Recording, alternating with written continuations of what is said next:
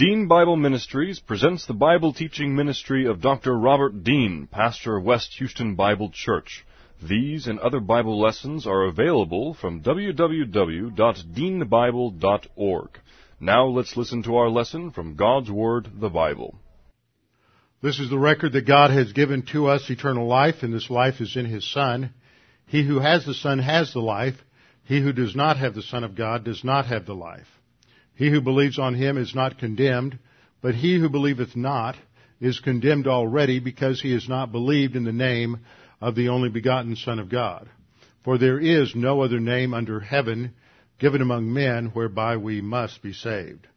For by grace you have been saved through faith, and that not of yourselves. It is the gift of God, not of works, lest any man should boast. For I am persuaded that neither death, nor life, nor angels, nor principalities, nor powers, nor things present, nor things to come, nor height, nor depth, nor any other created thing is able to separate us from the love of God, which is in Christ Jesus our Lord. For of Him, and through Him, and to Him are all things, to whom be the glory forever. Amen. Let's bow our heads together and go to the Lord as we begin our study of His Word. Father, again, we are thankful that we can study your word, that in your word you have given us light, genuine truth. And it is by means of that truth that we are sanctified as we apply that truth to our thinking first and then to the actions of our life. Father, as we study your word each week in each Bible class, we do this not as an academic exercise to simply learn more that we may know more, but that through God the Holy Spirit that knowledge may be transformed into wisdom as we apply it to different areas of our life. We are not to be conformed to the thinking of the world around us, but we are to be transformed by the renewing of our mind or our thinking. And that only comes through the study of your word as it transforms us by means of the Holy Spirit from the inside out. Now, Father, as we study your word today, we pray that we might be able to ascertain the wisdom principles, the divine viewpoint principles that are embedded in your word, and that we may apply those consistently in our life. We pray this in Christ's name. Amen. This last week, as many of you know, because you were praying for me, I had surgery in my left wrist for carpal tunnel problems, which some of you have had before.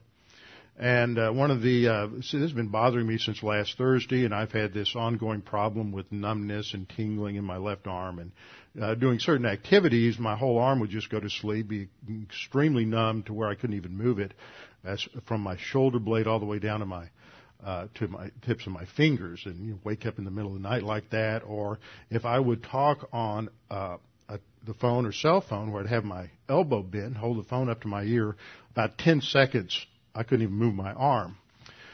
In the last couple of days, I have been on the phone several times for 30, 45 minutes or an hour, holding the phone next to my ear with no problems whatsoever. That tells us two things. Number one, the doctor correctly diagnosed the problem. And number two, the doctor correctly diagnosed the solution. Now, there's a principle there, that it's not just enough to correctly diagnose the problem. There are all kinds of people from all kinds of worldviews and perspectives that can look at any number of situations and correctly diagnose the problem in a way that agrees with you. But you're a fool if you think that the fact that they can correctly diagnose the problem means that their solution is correct. And that's particularly important at this time of the election and political cycle, because there are all manners of people out there, whether you're talking about radio show hosts or you're talking about television pundits or editorialists or newspapers or politicians, especially politicians, who can correctly analyze the problem in a way that resonates and vibrates in your soul. But their solution stinks. Their solution is worse. And in many cases, their solution just leads to further problems and increased governmental tyranny. Because at the root of every issue in life, and I keep going over this and over this and over this and over this, and some of you may not fully appreciate this yet, but at the root of every single issue in life is your view of God. I don't care whether you're talking about brushing your teeth or balancing your checkbook or voting for president. At the root of your choice is your view of God, and I can take a person's view of God and pretty much, and if they're serious and consistent, I can pretty much tell you what their values are in a number of different areas and what they're going to do in a number of different areas, if they are consistent. The trouble is, of course, we know that as George Bernard Shaw said, consistency is the hobgoblin of little minds. And too many people agree with him, and they don't want to be consistent. They just do whatever they want to do, and however the urge hits them at the moment, and however they have been moved by the emotional appeals of the latest politician or news person or editorialist. And the problem we have in this nation, not the greatest problem, but one of the great problems, is an inability to think. An inability to think critically and to be able to critically evaluate the issues of life. Whether we're talking about just living your life on a day-to-day basis as a believer in terms of serving your employer in a manner that honors and glorifies the Lord, which is your ultimate employer, and that is what Paul teaches in Colossians chapter 3, that we are to work or serve our masters as unto the Lord, as if we are working for the Lord Jesus Christ. And so, whatever the area may be when it comes to, especially to politics, because this indeed affects our whole society. Politics comes out of the study of how the city, the polis in Greek thought, how this people within the city related to one another. And so this is fundamentally a part of our spiritual life. And it's part, as believers, we are commanded to do all things to the glory of God, and that includes what we do in the voting booth. Now, there's a lot of people today who get very, very uncomfortable with pastors who talk about anything that relates to politics. Of course, most of those people don't come to this church. They probably should, and listen, they might learn something. But it is the job of the pastor not only to teach the Word, but also to show how the Word applies to the issues of the day, the issues that most significantly affect our lives, whether that has to do with personal issues in terms of marriage, family, child raising, whether it has to do with education, or whether it has to do with broader issues such as economic theory or politics, because we believe that the God who created the heavens, the earth, and the seas, and all that is in them, that includes those immaterial laws related to ethics, related to moral absolutes, related to economic laws, related to societal laws, which we refer to as the divine institutions. That God in His omniscience left nothing out, and His Word, which claims to teach us how to think about everything, doesn't leave out politics and say, well, we just haven't talked about this in the Bible, but you can just separate this out. This is a neutral area. Or some people think it has to do with science or creation or evolution or something else. They always want some little pet peeve area that they can surgically slice out of the Scriptures and say, well, this is an area that is neutral, that God hasn't addressed. God has addressed everything. And we have to come to an understanding of just how the Word of God addresses the issues of our lives and the issues of the day. Now, that's all a setup for what we're going to be studying for the rest of our study in 2 Kings. 2 Kings, starting with this, really the chapter we're in right now, which is 2 Kings chapter 20, where we see two episodes. One we covered last week, which was Hezekiah's sickness, in terms of a sin unto death that was, and when he turned back to God, and God relieved him of that punishment and promised that he would live another 15 years, to the second episode in that chapter, which relates to the Babylonian envoys who come to Jerusalem, and Hezekiah takes them into the temple, and he shows off all of his wealth and all of the gold, all of the silver in the tabernacle, operating on arrogance, building himself up, and totally apart from humility to the Lord. We might ask the question, it's a very important question, why are these two events given in chapter 20 when both of these events occur prior to the events of chapter 19? Chapter 19 describes the deliverance of Judah and Jerusalem from the invasion of Sennacherib. Sennacherib dies, he's defeated. That whole story is closed out in the last 3 verses of chapter 19. But then chapter 20 comes back as sort of a coda to this section on Hezekiah, and it takes us back to 2 incidences that precede the destruction of the army of Assyria. Why did the author do it that way? Why didn't he just put things in chronological order so it'd be a lot easier for me to understand and a lot easier for me to explain? Because what happens in these 2 episodes, they're connected to each other. So you have to understand how the second episode, which is the real issue in this chapter, is connected to the first episode. If you don't know about the first episode, you don't know why the second episode occurred. What happens in the second episode sets us up for the coming destruction, the coming judgment on the southern kingdom of Judah, and the destruction of Jerusalem and the temple because of the arrogance, because of the hostility toward God, because of the disobedience of the people and their idolatry to God. And we can't capture everything that's related to what happens in terms of the Babylonian invasion, which comes from 605 to 586 BC, without understanding this chapter. So it's a setup to help us understand why the things that happen historically over the next 115 years happen. Okay? So history, once again, is important. What we see here in this chapter is really a definition of the basic problem that Israel is facing. Hezekiah personifies that problem. The problem that Hezekiah has as a person is a problem that we often have as individuals. The problem that Hezekiah has as an individual is a problem that Israel has had as a united kingdom, as a divided kingdom, and is still manifest in the southern kingdom of Judah. And we can define it in one word, and that word is arrogance. But arrogance is one of those words that often becomes a little too familiar to us, and we become a little too comfortable with it.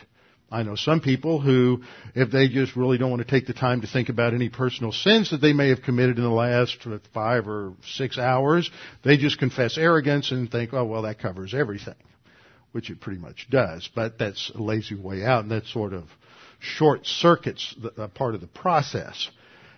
Arrogance is the sort of the mirror twin of the other aspect, the other part, the other component in Satan's thinking. Arrogance glorifies self. Arrogance is a focus on the individual, focuses on me. It is all about what I want, all about my agenda, all about what makes me happy. Arrogance is all about avoiding personal responsibility toward God and making me, the individual, the ultimate definer, the ultimate determiner of the issues in life. But when we operate on arrogance, we always run into a little problem, don't we? A little conflict, and that is that God says something that isn't exactly what we want to hear. And that immediately generates something called antagonism. So arrogance and antagonism are these mirror twins. Arrogance towards God, arrogance in relation to self, and antagonism in relationship to God. Whenever we are operating on arrogance, we are also operating in terms of antagonism toward God. Now, we may bury that, we may camouflage it, we may dress it up, we may suppress it in unrighteousness, as Paul says in Romans chapter 1. But what happens is the more we suppress it, the more we stuff it down in the garbage can of our soul, then somebody comes along and just mentions something, and doesn't even have to say anything about God. Just those of you who saw the Ben Stein film on intelligent design, when he interviewed a number of evolutionist scientists, and he would just ask them a very innocuous question about isn't it possible that evolution could be wrong? They would just flip out. Their anger would go from 1 to 10, and they would immediately start ranting about the fact that all he wanted to do is introduce God into everything. Why do we have to have God? Well, that's the real issue, is they don't want to be personally accountable to God. They want to run life their own way. And so whenever we tweak our arrogance and the fact that we stuffed all this stuff down into the garbage can of our soul by suppressing truth in unrighteousness, then whenever we're challenged by truth and something starts to bubble up from the bottom of the garbage can of our soul, then we just go ballistic because we've worked hard to stuff that stuff in the garbage can and put the lid on it. And it just comes back. And so we see this again and again and again because it's still God's world. God is still in charge. And the truth, as He has defined it, is still the truth of reality. And when people come face to face with reality, especially when it gives them a bloody nose, their reaction is anger. And their reaction is hostility. And that is ultimately why we see the contentiousness that has developed over the last 20 years in the political sphere. Is because, as it's been called, it is a culture war. But it is more profound than that. It is a spiritual conflict, because there are those who are aligned in their thinking with truth and reality as it is, and there are those who aren't, and those who aren't are consistently suppressing the truth. Now, as our culture has been on a pagan trajectory for the last 125 to 150 years, that what happens is those who are promoting the pagan agenda in many different shapes and forms, those who promote that agenda have thought that they have had victory within their grasp. And then what happens is you get a 9/11 and you get a president who's willing to go to war, and all of a sudden they think they're losing everything and they're just pressing the political panic button. And then you get a ricochet off to the other side. And they're not always correct either, because you have to remember that evil always is multifaceted. You can have evil on the left and you can have evil on the right. And often what we see is just a battle between two manifestations of evil. Evil can, remember, in terms of the sin nature, evil can manifest itself in terms of antinomianism as well as in terms of legalism.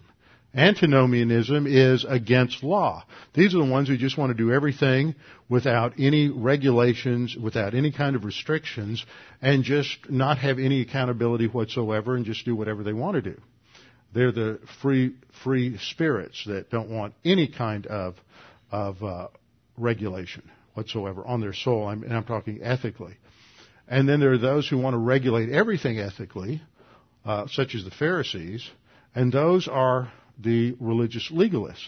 But they're both manifestations of evil. It's not one's right and the other's wrong. They're both wrong.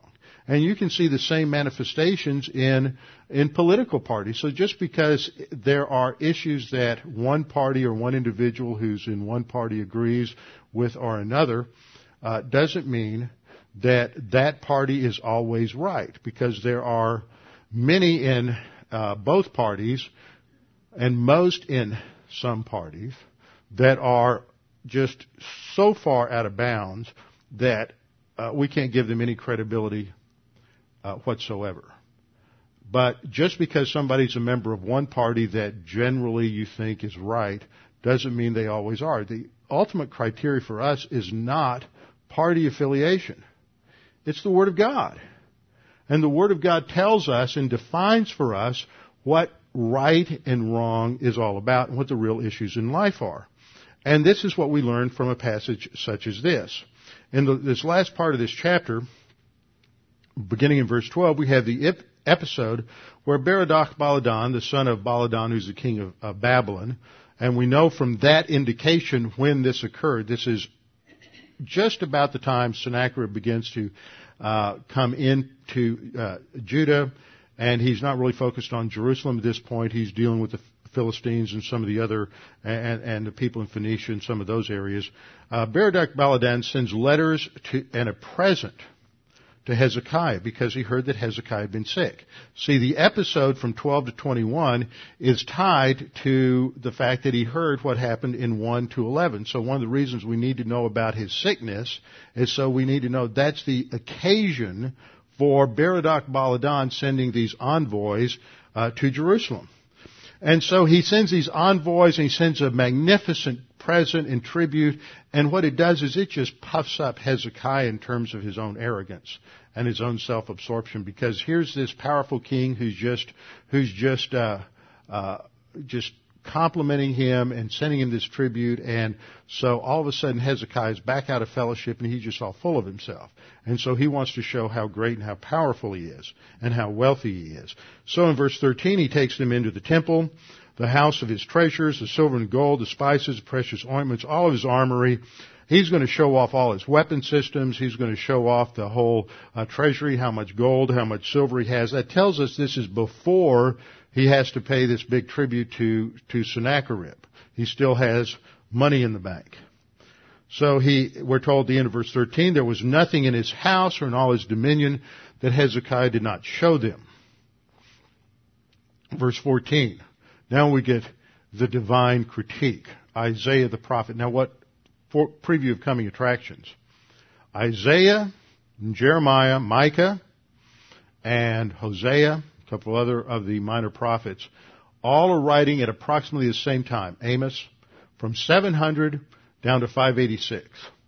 And they castigate the Israelites for their self-absorption and their refusal to do justice to those in society. Biblical justice as defined by the law.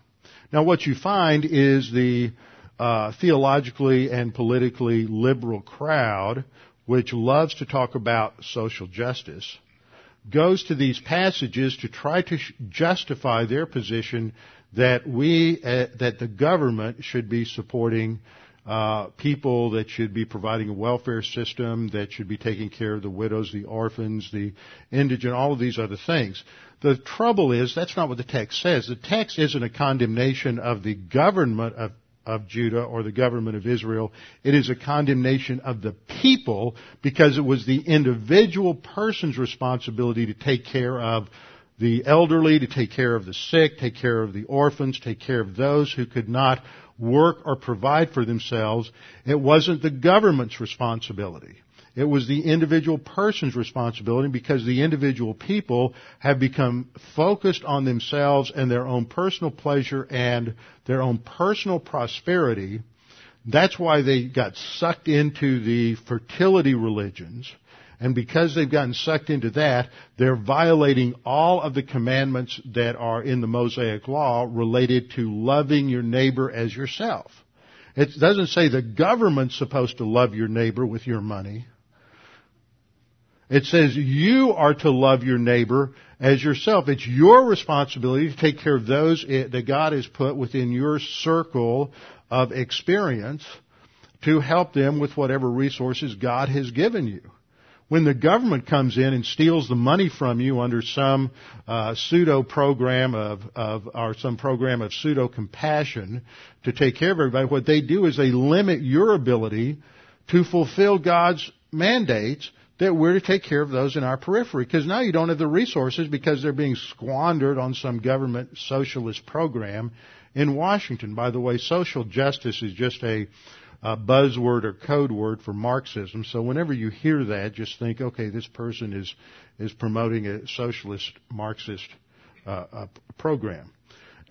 Hezekiah has gone into self-absorption here, and so Isaiah is going to bring out the revelatory sledgehammer and wake him up. So he comes to him and he starts asking questions, always a good way to get to the truth. what did these men say? From where did they come? So Hezekiah said, well, they came from a far country, from Babylon. He's thinking, they're so far away, they'll never come here. Famous last words. Then Isaiah said to Hezekiah, listen to the word of the Lord. Behold, the days are coming when all that is in your house, that is, all of your wealth, all of your possessions, everything that you have just glorified in and bragged about, when all that is in your house and what your fathers have accumulated until this day shall be carried to Babylon. Nothing shall be left, says the Lord. That's a great prophecy. This is like 701, 702 BC, and this is going to be fulfilled in about 100 years. 3 invasions from Babylon, 605, 593, and 586 BC are going to just decimate the southern kingdom of Judah. But Isaiah doesn't stop there. He says, and they shall take away some of your sons who will descend from you. Sons such as Daniel and others who were with him in that first deportation. These were sons of the aristocracy. They were taken to Babylon. So, some of your sons who will descend from you, whom you will beget, and they shall be eunuchs in the palace of the king of Babylon. So Hezekiah said to Isaiah, the word of the Lord which you have spoken is good. There's humility here. He's just been confronted with the truth of God's word, and he responds appropriately in terms of humility and accepting God's word. He doesn't react in anger or bitterness. Hezekiah was a true spiritual giant and leader, but he also had, as many true spiritual giants do, had some great flaws, because we're all sinners. And then he says, will there not be peace and truth, at least in my day? See, that little arrogance comes up. He says, well, as long as this doesn't happen when I'm alive, I guess we can get away with it. Just put the consequences off a couple of dozen years. Let the next generation pay for our $1 trillion debt. As long as I don't have to do it while I'm in office, that's great. Haven't we heard that before? How modern Hezekiah is. Now the rest of the acts of Hezekiah, all his might, and how he made a pool and a tunnel, which we've talked about before, and brought water in the city, are they not written in the book of the Chronicles of the Kings of Judah? So Hezekiah rested with his fathers, and then Manasseh his son reigned in his place. And that's when you hear the heavy bass start to play as they introduce the most evil king in the history of the southern kingdom of Israel, Manasseh. He's going to reign for 55 years. And he is much worse than his grandfather. His grandfather is Ahaz. I want you to turn back to chapter 16. Let's just sort of get a little review here and watch the trends of history. Ahaz goes back to the sins of Ahab and Jezebel in the northern kingdom. He's going to introduce the worst of the worst religions in all the history of humanity, the fertility religions of Baal and the Ashtoreth, and the human sacrifice of the worship of Chemosh, where an infant sacrifice, where parents would bring their babies to be immolated. That means burned alive in the arms of this idol where there was this extremely hot fire in order to placate the god and somehow get blessing. In other words, in order to trade with the gods for prosperity, for money, for wealth, for security, they would sacrifice their children. Once again, how modern. Ahaz becomes king when he is 20 years old, according to verse 2, and we're given the evaluation there that he did not do what was right in the sight of the Lord his God as his father David had. But he walked in the way of the kings of Israel, not in the idolatry of some of his predecessors in Judah, but in the worst of the offenders, those of the kings of Israel. Indeed, he made his son pass through the fire.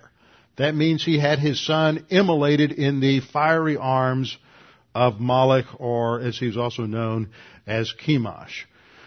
He made his son pass through the fire according to the abominations of the nations whom the Lord had cast out from before the children of Israel. And he sacrificed and burned incense on the high places, on the hills under every green tree. And so this sets us up for the fact that he has compromised in the worst way at the most foundational level of thought, and that he has become a traitor to God in Israel. In Israel, it's choosing another god or another religion isn't just a matter of personal choice, as it's so often framed today. We really have to pay attention to that, because that's how people want to say, oh, it's just like you want a vanilla ice cream, or do you want chocolate ice cream? Whatever, as long as you're happy. And if you don't want any ice cream, that's fine. That's good. Just whatever you're happy with. It really has no consequence unless maybe you eat too much of it and you become some kind of a radical, which, of course, they try to paint fundamentalists as. Anybody who believes in the Bible, you're just taking it way, way too seriously. But as Bible believers, as those who believe that there really is a personal, infinite God who created the heavens and the earth and all that is in them, we believe there are implications of that reality that extend to every area of our life, and that this has been revealed to us by that God in His Word. So that when somebody makes a choice for another God, even though they have the freedom to do so, that choice isn't as simple as just choosing chocolate ice cream instead of vanilla ice cream. But it brings with it an entire host of beliefs and ideas and values that are 100% antagonistic to the God of Abraham, Isaac, and Jacob and all that He has revealed to us. That those values that they hold, even though at some point they may appear to be similar or the same or complementary. After all, the most pagan priest of Baal is going to look at an oak tree and say, that's an oak tree, and you can agree with him. But that doesn't mean his view of the oak tree is the same as your view of the oak tree. See, that goes back to my opening illustration. Just because somebody can identify a problem doesn't mean they have the correct solution. Even though you may stand up and cheer at the way they've defined the problem doesn't mean that you want to have anything to do with their solution. Because their solution is going to come out of their whole worldview. And so we have to understand a lot of things, and we have to evaluate a lot of issues whenever it comes to the voting booth. That means you have to be knowledgeable, you have to study, you have to read, you have to watch the news, you have to watch the right news, listen to various different pundits. You have to study, you have to think, you have to get out of your little shell of comfort and prosperity, because we're not living in a world like we lived in the last 40 or 50 years of our lives, where you can afford to complacently go about the issues of your life and just go into the voting booth and, I'll do a flip of it. This guy looked good, this guy looked good. I heard his name before. We can't do that. Too many people have been doing that, or they haven't voted because they don't think it matters. I think that we are in the third most significant time in the history of this nation. The first was during the time of the American War of Independence. The second is during the time of the War of Northern Aggression. And the third is now. That the very life and future of the history of this constitutional republic is at stake. And there are a lot of people on both sides of the aisle who are using constitutional verbiage.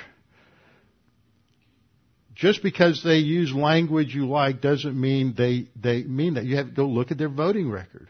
Look at their belief systems. Learn about this. Because if the wrong people get elected, you won't have the freedoms much longer. And just because they talk a lot about freedom, just because people talk the talk, doesn't mean they really believe that. And at election time, everybody wants to sound like a patriotic constitutionalist. But that doesn't mean that they are. A lot of decisions. I like Maxine. A little cartoon here. Voting is like choosing your favorite mosquito out of a swarm. A lot of times the choices we make are not choices between good and bad, but sometimes it's between bad or worse. We just have to be careful. Now, how do we make these decisions? we make these decisions, I think as a believer, you've got 5 basic criteria. And we've gone through these before, and you can go back and listen to my election special where I did this in about 6 lessons a couple of years ago. But basically it comes down to understanding the divine institutions. Divine institution is a term that's been used by Christians to speak of certain absolute social structures. And in Scripture, these social structures take precedent over economic structures. Today we're all concerned about the economy and jobs and these kinds of things, but when you study the Mosaic Law, what God says is that your belief, your religious belief, your theology is more determinative of the health of the economy of the nation than your understanding of sound economic policy. Wow. See, we've been so secularized, we think that the understanding causative issues in history and causative issues in economics and causative issues in politics ultimately boil down to what you can measure in the laboratory of life or history. And that's a lie. Because what God says in the Mosaic Law to Israel is if you disobey me and you go after other gods, then I'm going to bring these judgments on you and you're going to lose jobs. Your crops will not come to fertility. You're going to lose money. I'm going to defeat you militarily. It doesn't matter ultimately how much technology we have, how much money we have, how much education we have. If we're divorced from the truth, then God says that will destroy all of these other things. So the ultimate issue is always going to be God. So the divine institutions come out of our understanding of Scripture, and they apply to everybody, every nation, believer, unbeliever, Christian, Buddhist, Muslim, whatever. If you honor these institutions, there will be a measure of stability and success in a nation. Because this is how God structured human beings and structured society. So these are absolute social structures established by God, embedded within the social structure of the human race. And thus these are for all the human race, and they are unbreakable realities. Modern paganism rejects them at their core and looks at these institutions as simply pragmatic byproducts of man's psychosocial evolution and their cultural conventions. So we can change our definition of marriage. We can change our emphasis on human responsibility, that we're not individually responsible to an external creator God, but we are just responsible to one another. That sins aren't individual acts that violate the character of God, but they are social mistakes that hurt humanity. And that's what sin is. And that everybody's basically good instead of what the Scripture says, which is basically evil. So we have these divine institutions, which we've covered before. The first 3 are individual responsibility, and we're responsible to God. Each institution, as I've taught, has an authority. The authority of the first divine institution is God. We are all accountable to God for everything in life. We are accountable to what God's commands are to us, and part of that includes labor and responsibility in every area of life. Adam was put in the garden to work the garden before sin ever cast its shadow on the garden. He had responsibility, he labored, but not in a toilsome way. Toil gets added to it as a result of the curse, as a result of sin. But before that, he had things to do. God assigned him tasks, and this was work. This is the whole basis for understanding free market economic theory, is personal responsibility and accountability for what you do, and you get out of what you produce what then benefits you and builds wealth in your life. Second divine institution is marriage. The authority is husband. When the authority becomes the wife, or marriage breaks down due to the ease of divorce laws, or marriage breaks down because it's redefined as marriage between same-sex partners, this will have devastating consequences in the culture. And then family. When the family breaks down, as we've seen the black family just decimated by welfare over the last 50 years. Marxism within the black community as a result of the thinking of the NAACP has devastated the black community and the black family. It's because they basically redefined basically the divine institution of family got redefined by the federal government in terms of the welfare system and how that was applied. Now that's a doctoral dissertation in and of itself. Most people have no idea about that. And because they don't have knowledge, the nation has gone through horrible consequences somewhere. I think Hosea said, when there's no knowledge, the people perish. The next two divine institutions are government and nations, individual national identity. Now, these represent actually two different groups of institutions. The first three are all established before the fall, before their sin. They are designed to promote productivity and to advance civilization. If we don't honor those three, we cannot see productivity, we cannot see economic expansion, we cannot see civilization secure. But then after the fall, we've got to restrain sin. Evil was rampant before the flood of Noah. So after the flood of Noah, there are two institutions that are established. The first was human government. But government the institution isn't inherently evil, but its practice becomes so because it's practiced by fallen human beings. So government has to be limited as much as possible. The fifth divine institution, which is set up some 200 to 300 years after the flood, it's at the Tower of Babel. So these must be understood as two distinct institutions. But they're both designed to restrain evil. It's only when evil is restrained that productivity and prosperity can take place. But when evil is allowed to flourish, then productivity will diminish and tyranny will increase. Now, when the federal government of this nation increases in size, the larger the federal government gets, the larger the deficits become, the fewer your freedoms are. The smaller the government is, the greater your freedoms will be, and that's just political reality. Now, what happens is that as government grows beyond its stated size, it begins to assault the first three divine institutions. Because either you're going to be individually accountable for your life and your decisions to God, or you're going to be accountable for them to the government. When the government is outside of the biblical bounds, it is in competition with God and has a messianic complex. The federal government, under the progressive political philosophy since the late 19th century, has had a messiah complex, that the government can solve the problem. And this is a core belief that is in contrast with a constitutional belief that government must be limited.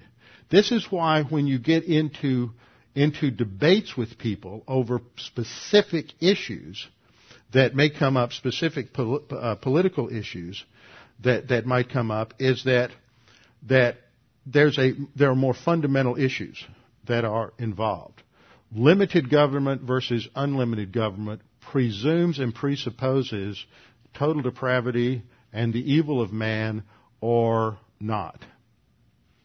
That's where the discussion needs to be. The discussion is not over individual or specific issues. Now, we need to debate that, but the only reason those come up and become such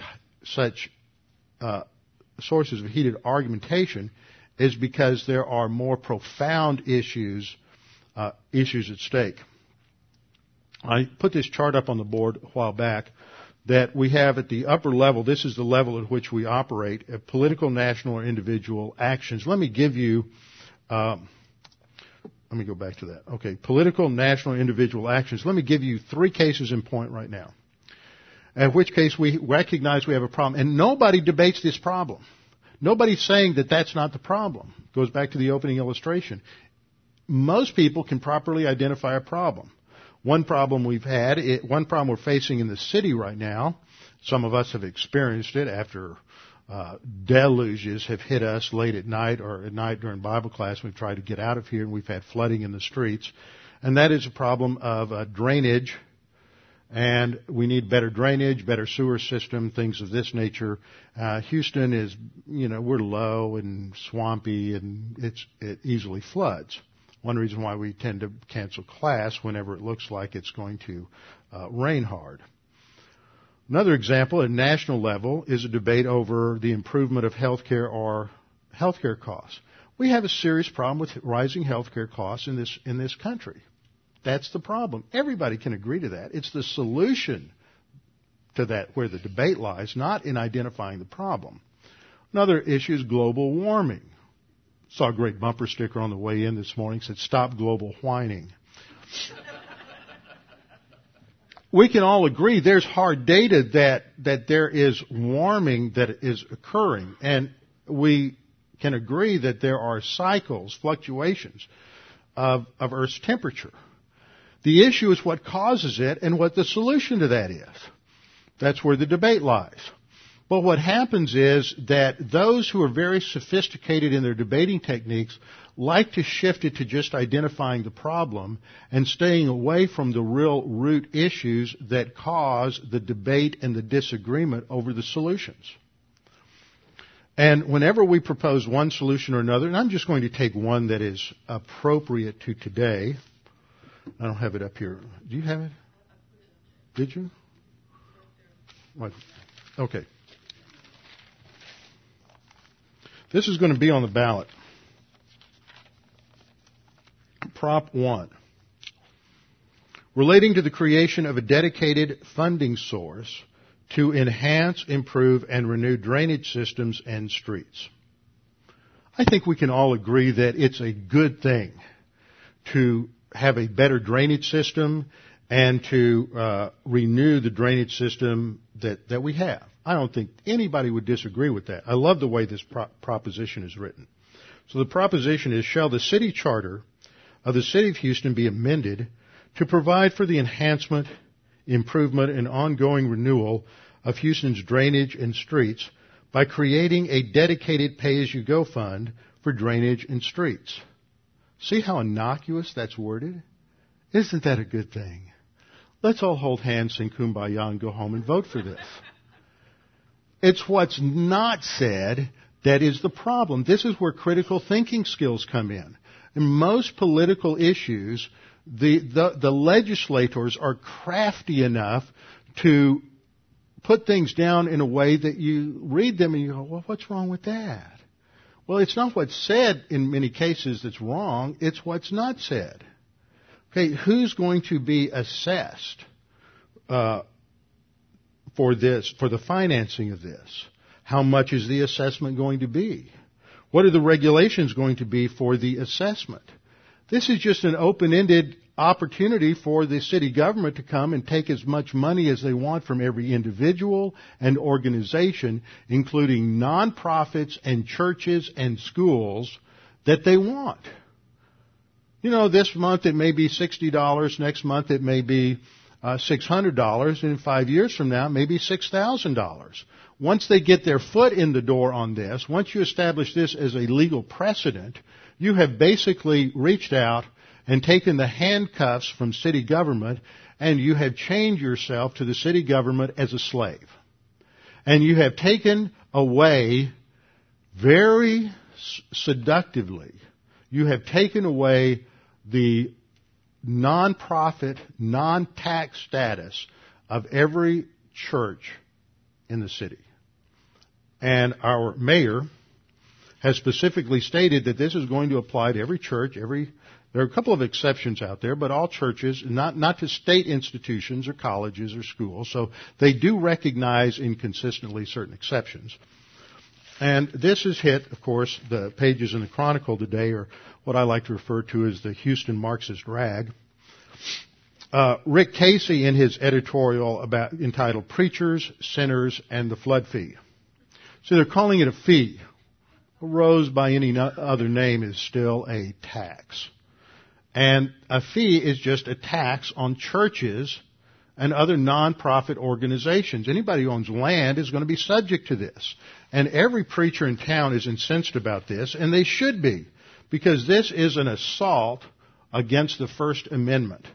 And anybody who doesn't understand that, in my opinion, I'm sorry, I just don't think they should be allowed within 100 yards of a voting booth, or to even serve in city government. As one of my colleagues, a black pastor in town who is also a graduate of Dallas Seminary, but who's on the opposite political end of the opposite end of the political spectrum, and often speaks for the NAACP in town, told me on Friday. He said, "Our mayor is just a living example of the Peter Principle. She has risen way above her level of incompetence." Now, when he and I can agree on political issues, you know there's a real problem facing the city. But this is also a problem in that there are many people who will read that and go, "Oh, isn't it nice? We're going to solve the flood problems. We're going to have better streets. Let's just give away our freedom." This is a serious issue. This is tyranny in action. This is a direct assault on First Amendment rights, which is the establishment of freedom for worship and religious expression. This will limit a church. In fact, it's limiting education. HISD has come out and said if this goes through, we're probably going to lose 70 teacher jobs and I don't know how many other jobs. This is horrible. It's poorly written legislation. It's almost as bad as the health care legislation. See, that's the problem. Isn't the solution and that some things need to be fixed. It's that when they start writing the solutions, there's so many loopholes and so many things that are left unstated or open-ended that you can drive, truckloads of Gestapo troops through to enslave the population. And so this kind of thing has to stop, whether it's talking about something like a local ordinance or healthcare or global warming. Now, the reason this happens is because, like Rick Casey comes out here in his opening and he says about the pastors, he says they oppose the drainage fee because Mayor Anise Parker says they will have to pay it. And he wants to make the issue is these cheapskate churches don't want to pay their fair share. See, he's arguing only at this upper level. But the real issue that he wants us to ignore is it legal and is it right to do this? Now that implies some subterranean issues, which is how do we know what right or wrong is? Now we're getting into some real heavy discussions. That's why some people in this country end up on one side of the aisle and other people end up on the other side of the aisle, and the same people consistently end up on the same sides of the aisle over different issues. It's because of these bottom two categories. How do you know right or wrong, and what's your understanding of ultimate reality? This is where the debate is. This is why we have these culture wars. Is because you have people who are operating on a worldview that doesn't take into account any of the divine institutions. This is also seen in the large editorial here called Vote Yes on Prop 1 for Houston's Future, written by Mayor Anise Parker. And of course, they always try to deflect the issue here. And she says, for the first time in Houston's history, there would be a dedicated income stream, a lockbox. Well, some of you are alert. Yeah, that's that same lockbox that's got our Social Security secure. Right. That's a lockbox with a sieve on the bottom. If you just get, an opportunity to throw your money at city government all the time, might as well go live under the bridge at Wharton I-10. The battle takes place here on epistemology and basically on the ultimate issue of God. So you have to think these things through. These are all logically related categories, and you start with God, and you're going to end up with trying to understand how you should act and move on particular issues like this. See, what happened in Israel is Ahaz changed that bottom box.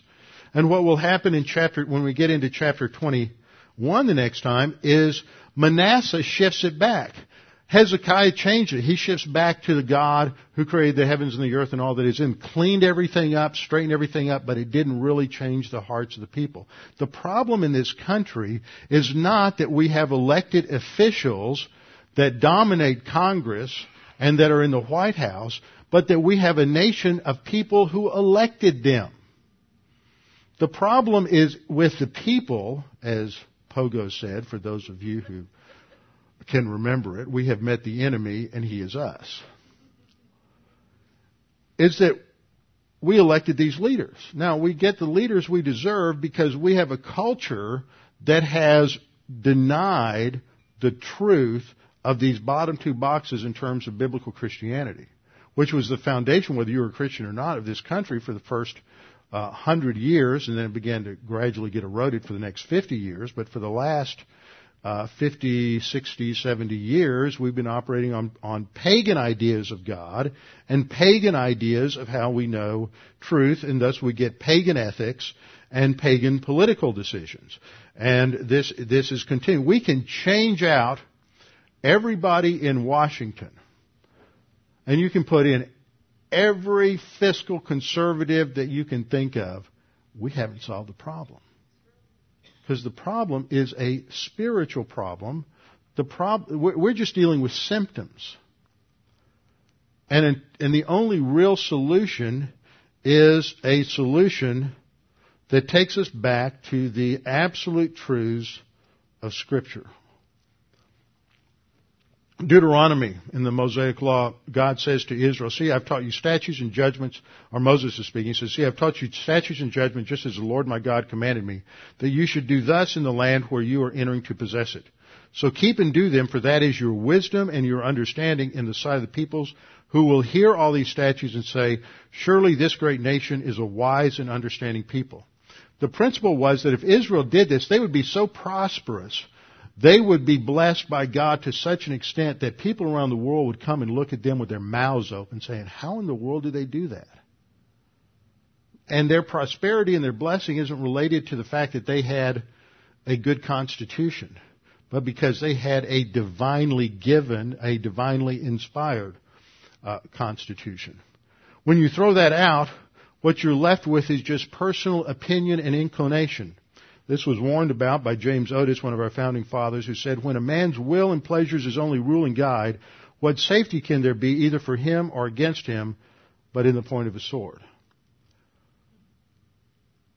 We've got to have a absolute external value system. Otherwise, it just comes down to my personal opinion against yours, and that leads to conflict. The Florida Supreme Court in the late 19th century said that the Christian concept of right and wrong, and that would be the Judeo-Christian concept, because all of this is really grounded in the Hebrew Scriptures, the Old Testament. The Christian concept of right and wrong, or right and justice, motivates every rule of equity. It is the guide by which we dissolve domestic frictions and the rule by which all legal controversies are settled. Of course, we don't believe that anymore.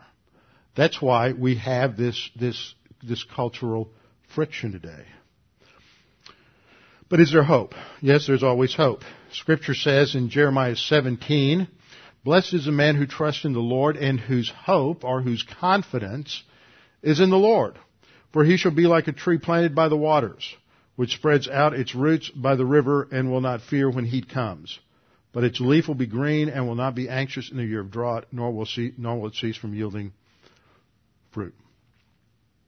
And then in verse 13, Jeremiah writes, O Lord, the hope of Israel. That's the only hope, is the Lord. The only hope. Now, when you go back and look at what we've been studying in Kings, we had Ahaz who was evil, but there was hope because Hezekiah came. He turned the people back to the Lord. Superficially, though, because it didn't take root in their hearts. And so then you have Manasseh. Now, we have to decide, are we living in a time of Ahaz where there is going to be a real change and real hope, but even though the administration changes as it did between Ahaz and Hezekiah, unless there's a hard change of the people, if there is a superficial change, then all we're going to do is go back, like Peter says, a dog returning to its vomit. We're just going to go back to have Manasseh, and it will be even worse. The hope, our only hope, is the Lord. And as I read in the Psalm this morning, Psalm 27, it's even if we go through horrible circumstances. See, so many of us we're just like the culture around us. We are so tied to our personal prosperity and comfort and security, and we just want to live our lives and not be involved with all this garbage. We think that if it's all going to fall apart, that somehow God lost control. God never lost control. Look at Daniel. Look at Shadrach, Meshach, and Abednego. They all get transported back and taken as captives back to Babylon. Their lives are completely turned over. They lose everything that they had, but they don't lose God, and God has stability and a plan for their life. And if things don't go well in this nation, and this nation goes on a grease skid into complete collapse, we ought to be the happiest people in the world, because we have hope. Because our hope isn't based on what happens in this temporal world. Our hope is built on the eternality of God and in the truth of His promise. Jeremiah 3:21, we sang, "Great is thy faithfulness." That's what this hymn is based on. "This I recall to mind, and therefore have hope." I recall to mind Austrian economics. Oops, no, that's not what he's talking about. I recall to mind the Constitution of the United States. Oops, that's not what he's talking about. I recall to mind what? Doctrine. God's Word. Therefore, I have hope.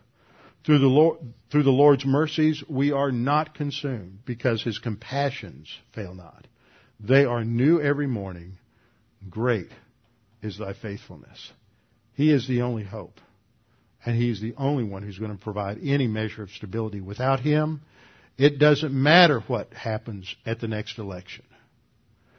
But with Him, it does. It can make a difference. And we dare not put our hope in man. I don't care who the pundit is on TV. Jim Myers talked a while back about Glenn Beck, and I understand some people here got upset about that. I'm glad you did. Maybe it woke you up. You're putting too much hope in any one man.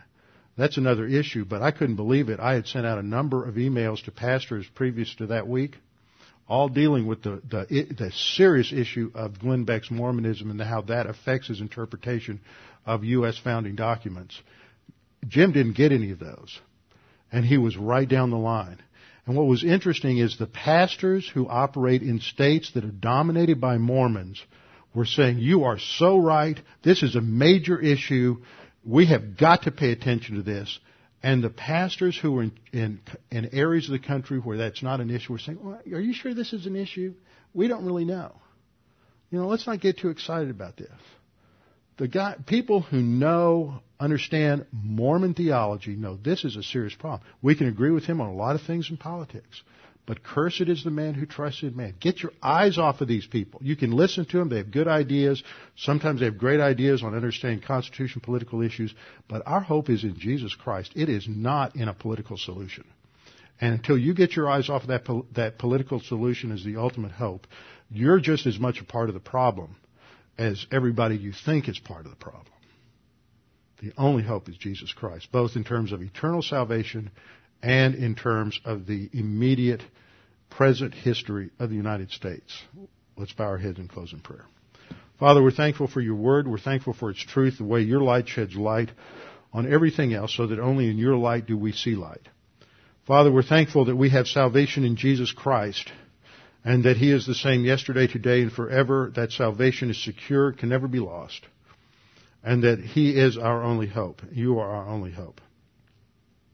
Father, we pray that there's anyone here this morning who has never really understood that, who is not sure of their salvation or confident of their future destiny, that they would take this opportunity to make that sure and confident.